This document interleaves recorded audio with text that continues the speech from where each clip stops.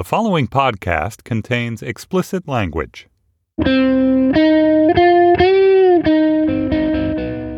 It's Thursday, April 13th, 2017. From Slate, it's The Gist, with Alexandra Petri, filling in for Mike Pesca. Dear internet friends, I have news about Steve Bannon and tepid meats and bombs. And on the Spiel, Jesus Christ. So on the meat front, which is a phrase, restaurant inspectors at Mar-a-Lago found that the meats there, actual meats, not euphemisms of any sort, were not the right temperature. So there's jokes to be made about Donald Trump's unsafe meats, but this is a classy podcast and I have dignity. But what I mean was the meat that they were serving at Mar-a-Lago, the restaurant inspectors found the chicken they were keeping at 49 degrees, the beef and the duck were at 50 degrees, and the ham was at 57 degrees. Ham at 57 degrees was actually the name of my band during college. We went on tour with a slice of cheese. No wonder Donald Trump always orders his steak well done. If you realize that all the Mar-a-Lago meats are being stored at dangerous temperatures, of course you'd cook the meat so thoroughly that it became a hard hockey puck on the plate. So clearly at Mar-a-Lago, what you're paying for is the ambiance, the world-class security, and the access to a confused foreign leader who just wants to have a meeting for once without golfing. Also, Steve Bannon is sad. Someone who described himself as a friend of Steve Bannon has likened his position in the White House to a terminally ill family member who's been moved to hospice care. Steve, this is on you. You always said you wanted to be like Thomas Cromwell at the court of Henry VIII.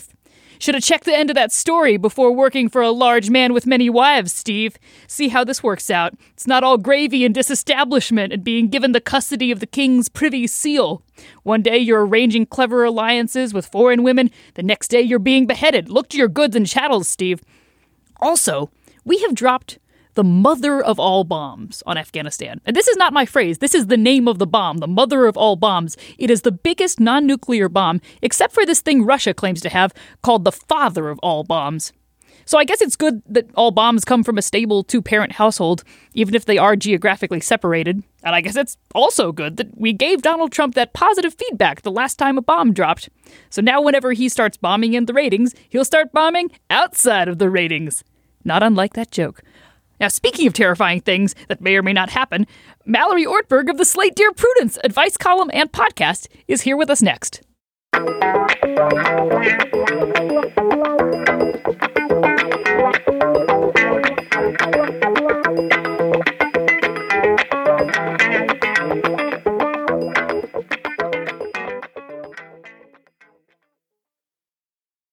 Truly stoked to be here with Mallory Ortberg, the current Dear Prudence, author of the brilliant deconstruction text from Jane Eyre, and former writer for The Toast, a universally beloved humor site that specialized in clowning on the Western canon, who has another book, I believe soon, that has been described on Twitter as Shirley Jackson and John Steinbeck and the Bible and P.G. Wodehouse all in one.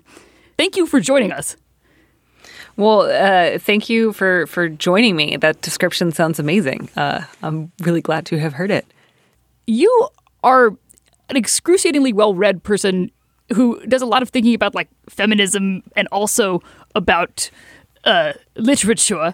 And we're living in an increasingly bonkers news world these days where people are making a lot of dystopian comparisons. And I would like to hear your thoughts on dystopia. Okay, yes, absolutely.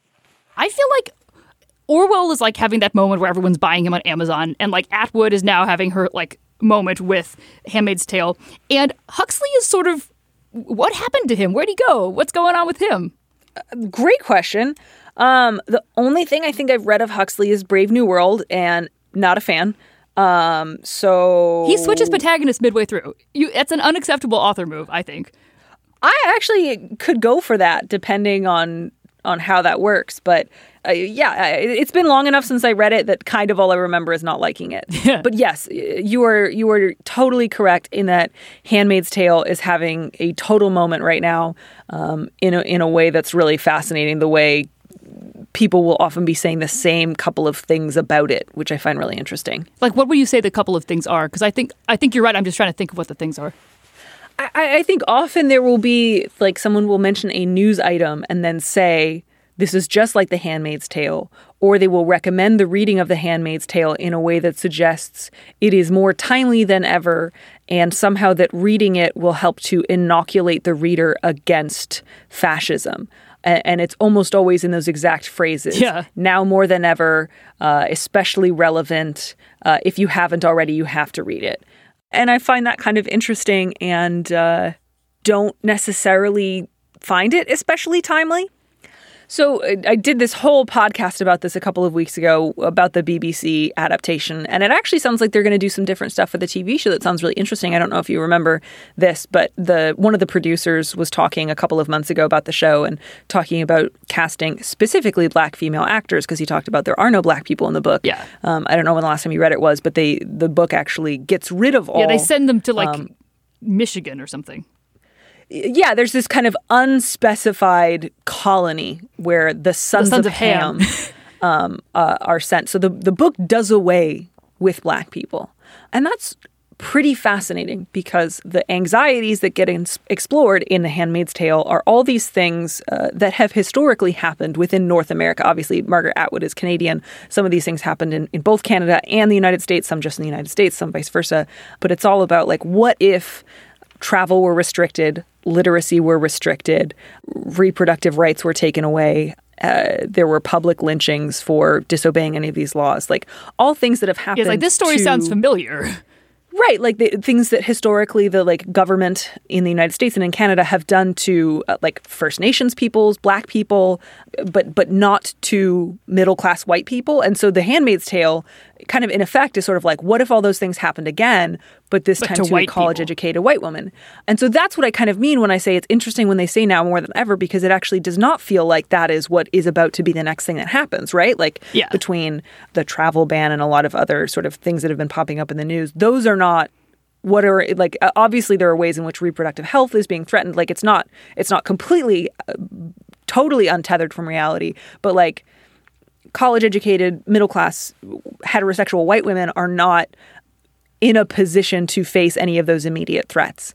And so it's really interesting to see people talk about oh, this is about to happen. And it's man, this is actually a book with almost no people of color, except for in the sort of framing device in the beginning and end. Yeah.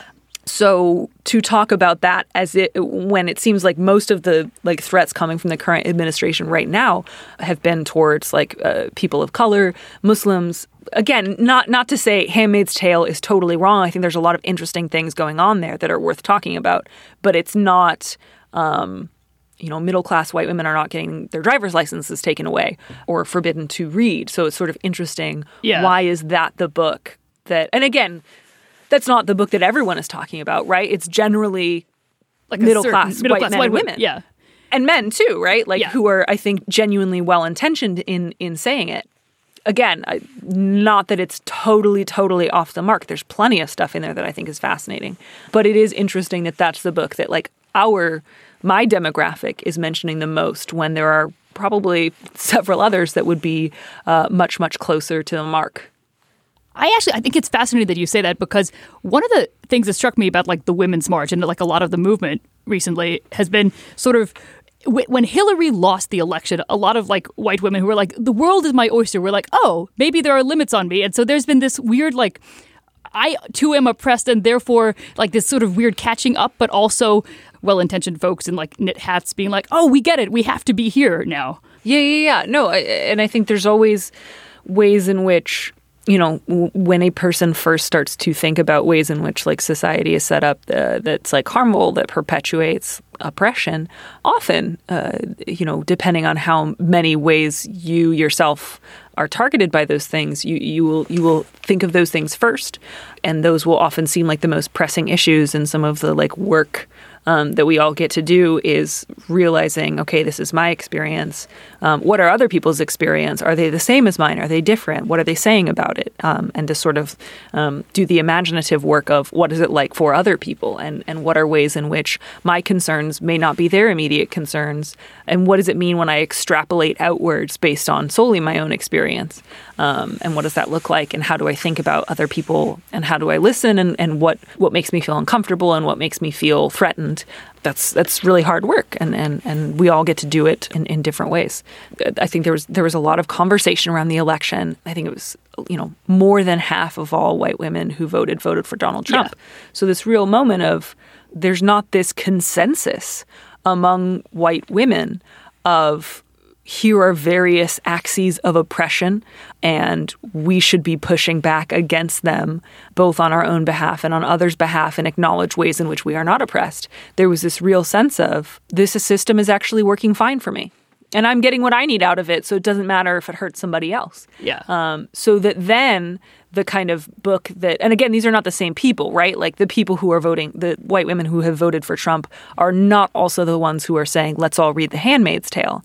But it speaks to a certain type of conversational limit that exists right now of sort of the first thing I'm imagining, the first thing I'm afraid of is this version of the future that is based upon the past of people of color, but with an imaginary version of myself. And that's I think worth really taking a look at. And I think it'll be interesting, the producer who had talked about casting women of color and specifically Black women in The Handmaid's Tale was like, I think it's difficult to adapt a book that may have an almost exclusively white cast to make a certain point, but when you're watching it, that looks really different. And kind of wanted to explore different ideas and themes. And I don't know what that's going to look like, and maybe that'll be really fascinating. So I'm kind of eager to see how that goes. No, because I think director Liesl Tommy was always like, I'm happy to direct something all white if it's about whiteness. But if you're telling me, like, you can't colorblind cast it, like, you're saying that this story is explicitly about, like, the white experience, and I will deal with it in that way. And so if you're trying to make Handmaid's Tale not just about the imaginative work of, like, transferring the suffering that people of color historically have into the body of a white woman, then how do you do that? Yeah, it'll be interesting to watch. So what's a dystopia book you would recommend? I don't know if it quite qualifies as dystopia, depending on the outlook, but certainly A Canticle for Leibowitz, I think, is the book if you want to talk about like classic speculative post-apocalyptic fiction. And so I think everyone should read that. What's like a good utopian positive thing? Because I know Star Trek was the whole like, in space, everything will be fine vision. Yeah, no, but certainly like a very optimistic view of the future in that it would at least attempt to envision what if there were problems that we were not trying to solve with violence, what would that look like? Yes, I'm always here to put a plug in for Star Trek. So meanwhile, across the universe, you're actually writing a Star Wars thing. I am. It's true.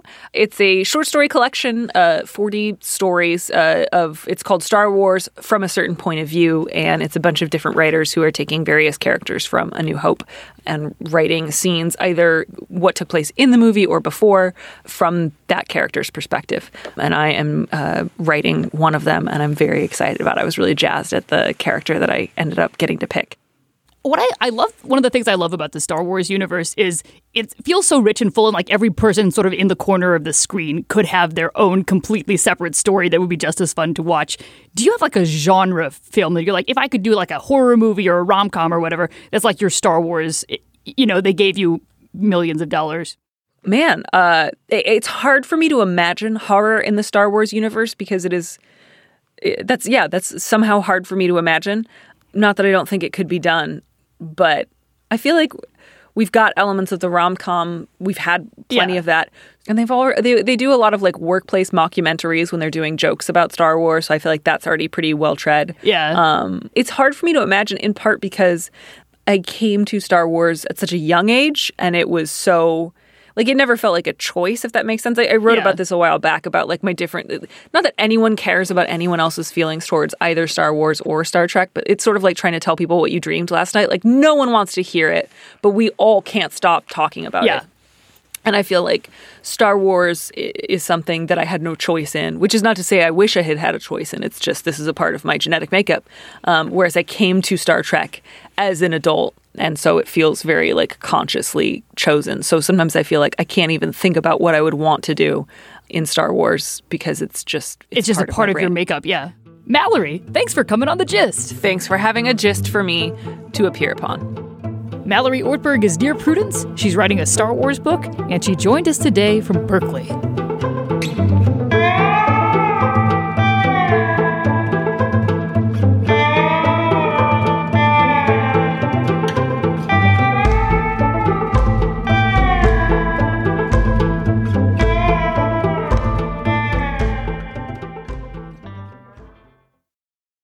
And now the spiel. So this has been a little bit of a fun throwback week in the sense that there were bad things that happened that the internet got indignant about that were not having to do with Donald Trump. United Airlines did a terrible thing. So on Sunday, security officers dragged Dr. David Dow off a United Airlines flight after he refused to give up his seat so that 4 United personnel could board the plane. Oh my God. Oh my God. No. Oh my God. My God. What are you doing? He was bloodied, and as his family informed us during a press conference today with their lawyer, he had a concussion, lost 2 teeth. It was bad enough that this happened, but everything United did afterwards just made it worse. First, they issued a statement saying, Flight 3411 from Chicago to Louisville was overbooked, and after our team looked for volunteers, one customer refused to leave the aircraft voluntarily, and law enforcement was asked to come to the gate. Which is nice and Orwellian. Refused to leave the aircraft voluntarily. So what they're saying is, he sat there. He did not give up his seat that he had paid for. Refused to volunteer. I guess it's good that we have a creepy term for that now. Also, the CEO of United, Oscar Munoz, said, I apologize for having to re-accommodate these customers. In March, PR Week awarded him Communicator of the Year, and they said on Thursday, it's fair to say that if PR Week was choosing its Communicator of the Year now, we would not be awarding it to Oscar Munoz. Fortunately, then Sean Spicer said something about Hitler, so this was not the week's biggest PR disaster. But something else to me stunning happened, which was that Dr. Dow's home newspaper, the Courier-Journal, decided that they should run a story about his troubled past. Which to me, if you're the victim of violence in an incident like this, it doesn't seem like that's relevant. Sure, there's a lot of information that's public, but it's up to newspapers to exercise discretion about what they share. On one level, I do get it, because we like to think bad things don't happen to good people. So when something bad does happen, you get stories that are like, victim was no angel, and doctor had troubled past. So, in time for Easter week, and in keeping with these guidelines, I took the liberty of rewriting a familiar story. The gentleman arrested Thursday and tried before Pontius Pilate had a troubled background. Born, possibly out of wedlock, in a stable, this jobless 30-something of Middle Eastern origin had previous run-ins with local authorities for disturbing the peace and had become increasingly associated with the members of a fringe religious group. He spent the majority of his time in the company of sex workers and criminals. He'd recently committed an incident of vandalism in a community center when he wrecked the tables of several licensed moneylenders and bird sellers. At the time of his arrest, he had not held a fixed residence for years. Instead, he led an itinerant lifestyle, staying at the homes of friends and advocating the redistribution of wealth. He'd come to the attention of the authorities more than once for his unauthorized distribution of food, disruptive public behavior, and participation in farcical aquatic ceremonies. Some say that his brutal punishment at the hands of the state was out of proportion to and unrelated to any of these incidents in his record. After all, he was no angel. Jesus Christ.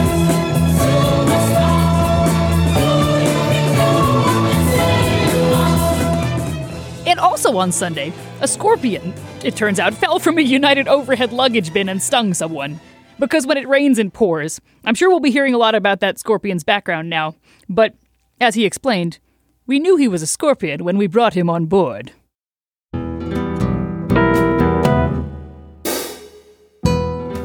That's it for today's show. Chris Berube and Mary Wilson produced The Gist. Steve Lichtai is executive producer of Slate Podcasts. Andy Bowers is chief content officer of the Panoply Network. The Gist, a podcast with a checkered past. Oomperu, deperu, duperu. Thank you for listening. Have a glorious week.